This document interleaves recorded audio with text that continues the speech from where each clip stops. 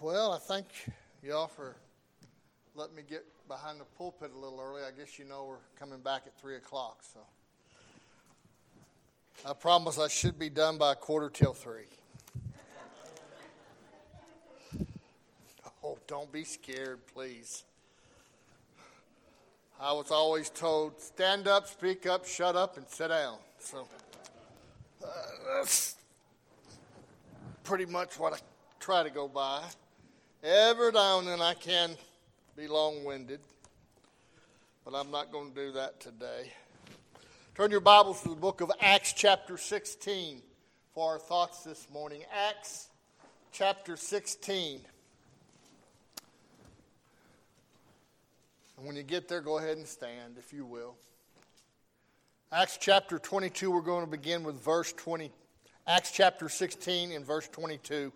The Word of God declares, and the multitude rose up together against them, and the magistrates rent off their clothes and commanded to beat them. And when they had laid many stripes upon them, they cast them into prison, charging the jailer to keep them safely, who, having received such a charge, thrust them into the inner prison and made their feet fast in the stocks. And at midnight, Paul and Silas prayed and sang praises unto God. And the prisoners heard them. And suddenly there was a great earthquake, so that the foundations of the prison were shaken. And immediately all the doors were opened, and everyone's bands were loosed. And the keeper of the prison, awaking out of his sleep and seeing the prison doors open, he drew out his sword and would have killed himself, supposing that the prisoners had been fled. But Paul cried with a loud voice, saying, Do thyself no harm, for we are all here.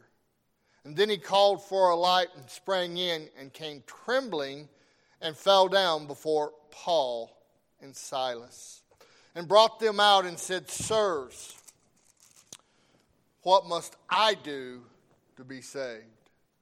And they said, Believe on the Lord Jesus Christ, and thou shalt be saved, and thy house. And they spake unto him the word of the Lord, and to all that were in his house. And he took them the same hour of the night, and washed their stripes, and was baptized, he and all his, straightway. And when he had brought them into his house, he set meat before them, and rejoiced, believing in God with all his house. Let's pray. Heavenly Father, thank you for this time you've given us. Be here in your house. We pray, Lord, that you'll just bless the service. May everything said and done honor and glorify you. Lord, give me the words to say as I break the bread of life. Let me preach with boldness and authority those things, Lord, that I've studied and you've laid upon my heart to speak. And Lord, I just pray hearts and ears will be opened this morning as I speak from your holy word. Lord, if there's one amongst us that knows not Christ and the free pardon of sin, or one that needs to come for whatever the reason, Lord, may they have liberty to do so. Be with our prayer requests. Be with those it's our duty to pray for. And again, Lord, we love you and we praise you. And most of all, we thank you for Jesus, our Savior. For it's in his name we ask these things this morning. Amen. Please be seated. The text we've just read is about an old pagan jailer who asked a question. And I believe the question that he asked is probably the most important question that has ever been asked in all of the world. Sirs, what must I do to be saved? And this morning I want you to sit there and ask yourself that question in your own heart. Do you know what it takes to be saved? Because there's a lot of folks out there that don't quite get it. Now, understand, there's lots of questions in the world. I hear people talking all the time. They're always questioning, when is the economy going to pick up? What are we going to do about Iran and its nuclear capacity? What are we going to do in this country? We're letting people come across the border. Are there terrorists coming in? Are we going to be attacked at some point, at some time?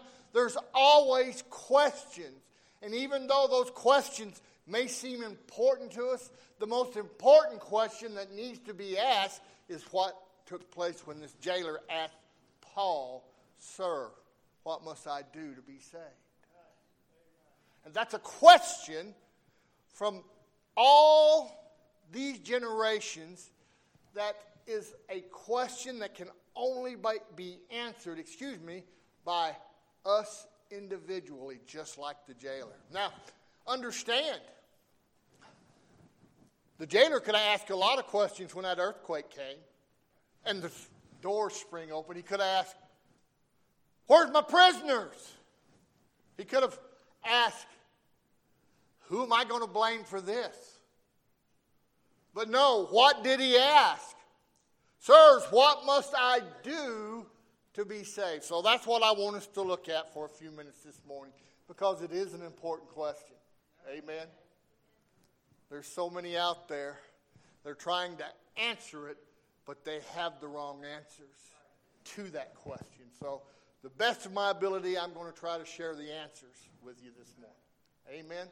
So, is everybody there? Notice what it says. It says that, "And the multitude rose up against them, and the magistrates rent off their clothes and commanded to beat them." And of course, we're talking about Paul and Silas. They're in Philippi. And, here's the funny thing. When I say funny, I don't mean ha-ha. Here's the thing. They had this damsel that was possessed that followed Paul and Silas. And you see, there was a fella out there using this damsel to make money for him. Well, Apostle Paul got tired of her coming around and following him, so he just says, "In the name of the Lord Jesus Christ, come out of her." Well, guess what? She was delivered from that evil spirit, and the man that she worked for was angry. He went to the magistrates, and the magistrates were angry, and they threw them in jail. And I want you to understand, the jail that they were in wasn't a jail like a country club, okay? They didn't have access to computers. They didn't have access to books and things like that. You see, those jails were dirty, they were murky, and by the way, they were holes, basically, dug into the ground, and when you were put into that hole, believe me, you didn't want to be there. Now think about this, and I'm not trying to be disgusting, I'm not trying to gross anyone out, but when you were there, listen, you used the restroom there. There wasn't porta potties in those days. So it was nasty. It was disgusting. But understand, those men of God, yes, they were beaten. Yes, they were cast into prison. The Bible says they were thrust. And by the way, that word means literally they were tossed down into the hole without any concern of where they fell. Didn't matter if it hurt them or not. They were thrust in. But listen to me. Here it's midnight, and Paul and Silas are singing and praying and praising God. I want to ask you a question this morning. How many of you would be willing to be singing and praying and praising God if you was in the same shoes? You say, "Preacher, I don't know if I could do that." Well, you know what? I appreciate your honesty, because I'm going to agree with you. I'm going to agree. I don't know if I would just be going, "Hey, Lord, praise the Lord. I've been beat. You've got me in here in my own filth. And hey," I don't know if I would be able to say, "Praise God." But they did. And it impressed all the soldiers. Now, I want us to jump down to verse 27, because I want us to look at the reason for this question that the jailer asked. Look at what verse 27 says. "And the keeper of the prison, awaking out of his sleep and seeing the prison doors open, he drew out his sword and would have killed himself, supposing that the prisoners had fled. You say, well, Brother John, now I understand.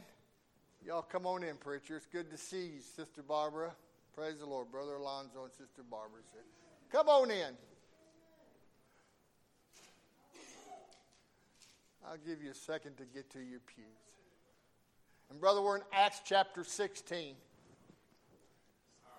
No, brother. Good to see you. Y'all come from a long way. Not like you're around the corner. We appreciate you being here. Anyways, notice again, and the keeper of the prison awakening out of sleep and seeing the prison doors opened, he drew out his sword and would have killed himself, supposing that the prisoners had been fled. Well, the reason the question was asked was, one, it was out of fear. Okay, you see, back then, it was his responsibility to keep the prisoners, and if any escaped, it was his life. They were going to execute him if he lost one single prisoner. So you see, it was out of fear that he went to them. But understand something. When it comes to coming to Jesus, there's many people that come to Jesus for different reasons. And God uses it to draw them to him. I mean, there's some people that don't want to go to hell, so they get saved because they want to be delivered from that awful place for all eternity.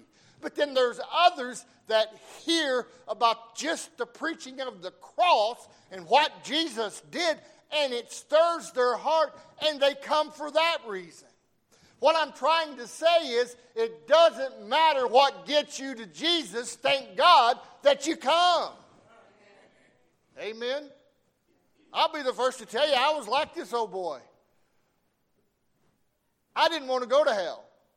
You say, well, Brother John, do you really believe there's such a place? If there's a heaven, I assure you there's a hell. And Jesus spoke more about hell than he did heaven. And, you know, that was a motivating factor. Because I knew I was a sinner. Knew there was a God. I knew I was going to give an account to God someday. And my biggest fear was I was going to die without Christ and go to hell. That was my motivation for coming to him. Now listen to me. I sure am glad I did. And that's where this jailer was. He knew by Roman law, those doors swung open. If one prisoner stepped out and escaped, it was his life.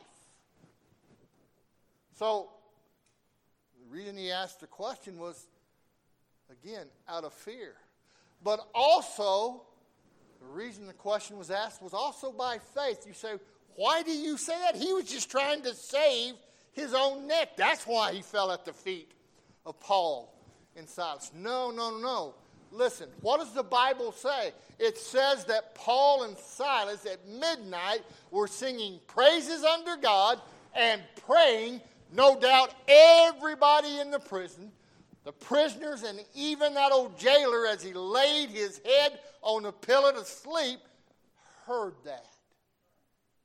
And while he was there, and believe me, I'm sure not one time before this had he really even given a thought about God, because he was a pagan. But as the Holy Spirit, through the praises and the prayer of Paul and Silas, it began to touch his heart and open his eyes. In fact, it began to awaken him spiritually. And folks, that's what we call conviction. And as he laid there, the Lord began to deal with his heart. I'll ask you this morning, how many of you can attest to having your heart dealt with by the Holy Spirit? In fact, that's the whole reason God gave us the Comforter, was for that very reason. You see, beginning to deal with his heart about his sin. It began to deal with his heart about eternity in hell. And it began to deal with his heart concerning the Lord Jesus Christ. As I said, conviction's not fun. I've been there. My knuckles used to stay white as I gripped the pew.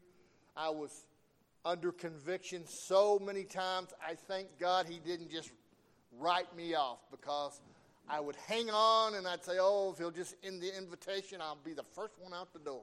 And a lot of times I did that.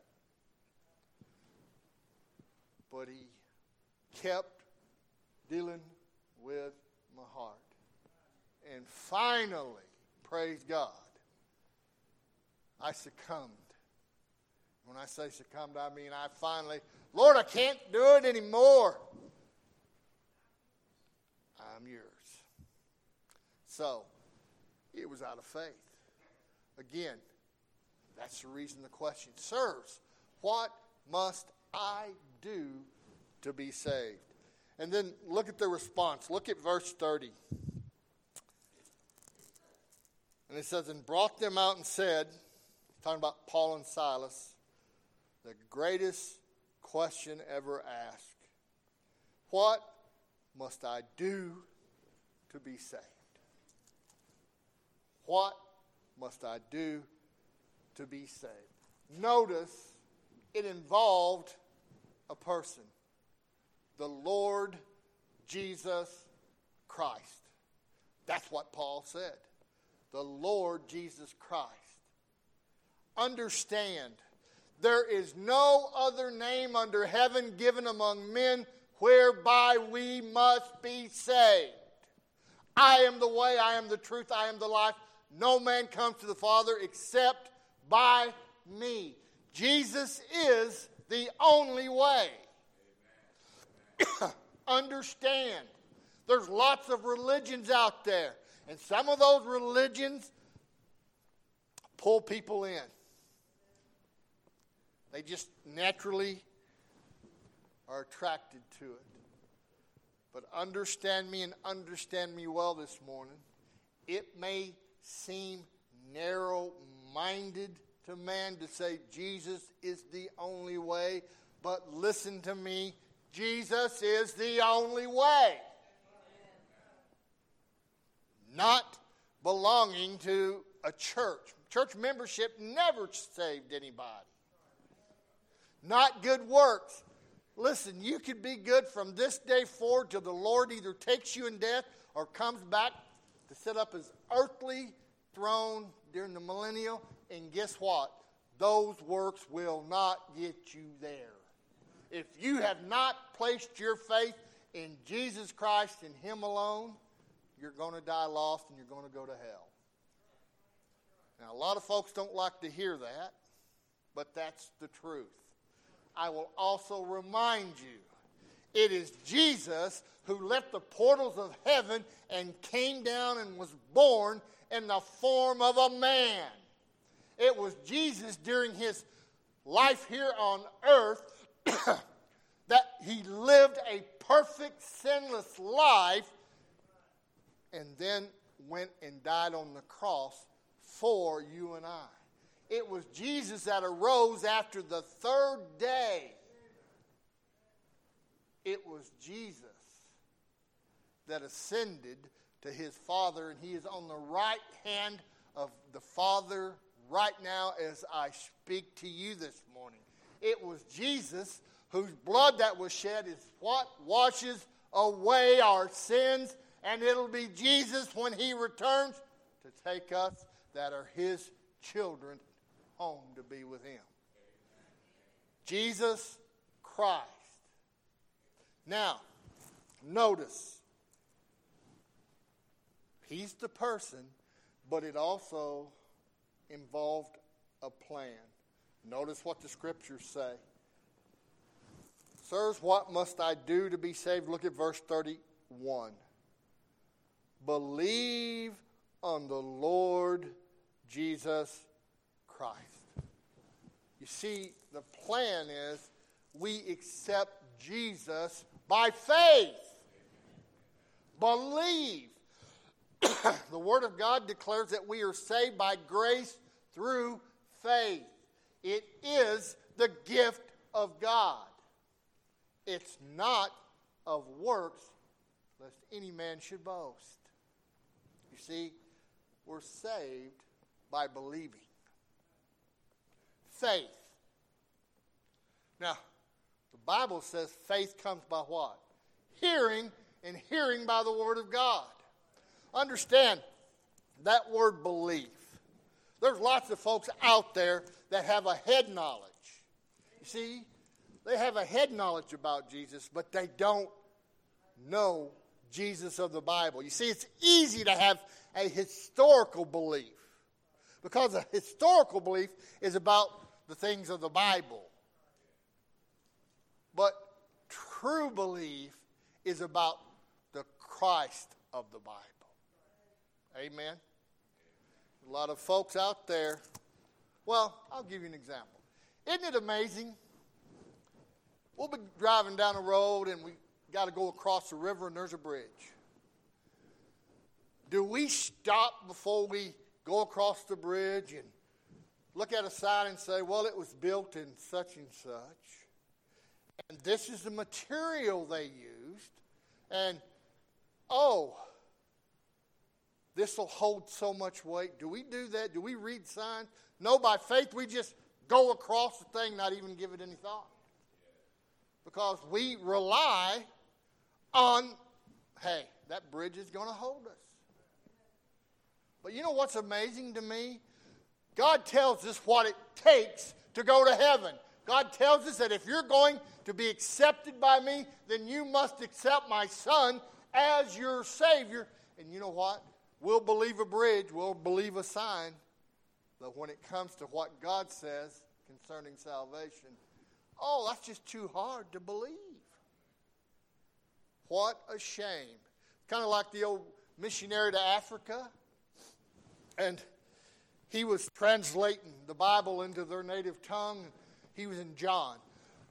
And he got to John 3:16, where it says, God so loved the world that he gave his only begotten Son, that whosoever believeth, and that word believeth stumped him. For weeks he tried to figure out, what can I use for believeth in this native tongue? And he was stumped. And then one day, this native come running up the path to his house. And when he got to his house, he jumped on the porch and just plopped in the chair. And he goes, whoo. He goes, it sure does feel good to place all of my weight in this chair. And then the light went off. That's the word. You see, true faith in Jesus is placing all our weight on him. That's what true faith is. And that's what Paul and Silas told the jailer. Believe on the Lord Jesus Christ, and thou shalt be saved. I'll give you another example. Back in the old days, people that lived on the second story a lot of times would buy an old rope ladder. And they'd hang on to that old rope ladder in case there was a fire. Because it's the second story, and they usually, let's see if I can do that, thought that, the rope should hold me, the rungs on it should hold me. But they would never test it. They were just depending on it holding them when they needed to use it. Folks, there's lots of people out there, same thing. Jesus is the answer. And people in their head think that, you know what, I think he might be able. But unless you toss that rope ladder out and get on there yourself to see if it's going to hold, it's of no use to you because you don't know if it's going to hold you or not. But I can assure you when it comes to Christ, if you'll truly believe and accept him, he will again hold you. You see, when he saves, he doesn't just save until you stub your toe, until he gets mad at you because you messed up. No, he saves to the uttermost. Amen. So, here's the promise. Again, look at the verse. Believe on the Lord Jesus Christ, and thou shalt be saved. That word saved, I love being saved. You know what that word means? To be delivered from any harm. Jesus came to deliver us from the judgment of God, the wrath of God. And he promises if you will exercise faith in him, he will save you. You will never, ever have to worry about going to hell because you have his promise. He that cometh unto me, I will in no wise cast away. You see, I'm saved to the uttermost.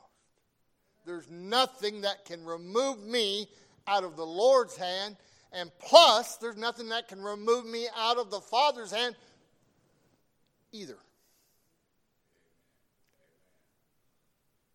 All, Jesus said to the Father, all that you have given me, I have lost nothing. He's never lost one of his sheep. I'll take his word. I'll trust him. Amen. So, and let's look at the result of the question. Look at verse 34. And when he had brought them into his house, he set meat before them and rejoiced, believing in God with all of his house. You say, Brother John, you mean to tell me that old pagan jailer was saved just by the simple act of believing on the Lord Jesus Christ? Absolutely. He was saved. You say, well, what makes you think so? Well, first of all, he takes them to his house. Now remember, verse 24 says, he thrust them into the inner prison. He just threw them in, care less about them. And now we find him at his house with them, and he's washing their stripes. And not only that, the Bible says that he was also baptized, identifying himself as a believer. He was saved, he was baptized, and when Paul and Silas shared the word of God with his family, they also followed by inviting Christ into their heart and being baptized. And now, here, he is washing their stripes, and he also is feeding them from his table. Tell me,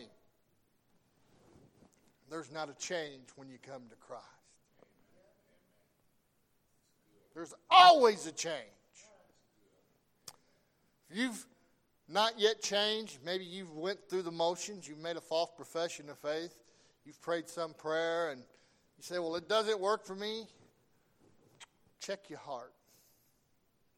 Chances are you're not saved, because I'm going to tell you, when you come to the Lord, you will change. Now, I want to tell you, through time, we become more and more like the Lord, but he will change you. It's immediate. What I mean is, guess what? I no longer have a desire for what I used to do. I want to be a vessel in his hand for His glory. We want to do the things that please the Lord. But we still are sinners. Don't get the big head and say, I'm super Christian and boy, I'm perfect, and hold your nose down at others. Because listen, if it wasn't for the grace of God and for the sacrifice of our Lord, where would we be? We tend to look at other people and say, boy, I'm glad I'm not like that person. Well, who you kidding? Before you met the Savior, you were just like him. Oh, no, I never drank. Yeah, but maybe you cussed. Maybe you gambled. Maybe you got into pornography. Maybe you did this or that. And when God sees sin, it's all the same to Him. We're just sinners. But because of God's great love for us, He made a way that we could be forgiven and reconciled to Him through sacrifice and the atonement of His Son. Notice, He's washing the stripes. And I can imagine as He washes the stripes and as He breaks bread with them, He goes, you know, Paul and Silas, I'll be the first to tell you, when y'all were singing at midnight, He says, I thought y'all had lost your minds. Y'all are the craziest people I ever saw. But now, I can personally say, I know who you were singing about. You see, that's what Christ does for a lost sinner. You see, He takes someone that is dead and gives them life. He takes someone that is miserable and gives them joy. He takes someone that's defeated and gives them victory. You see, that's what a relationship with Christ will do. So I will ask you one more time this question. What have you done to be saved?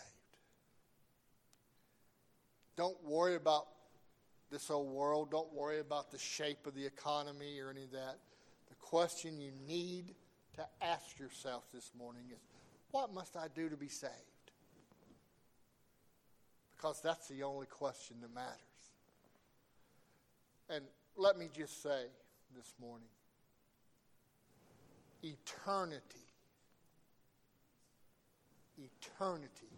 hinges on how you answer that question.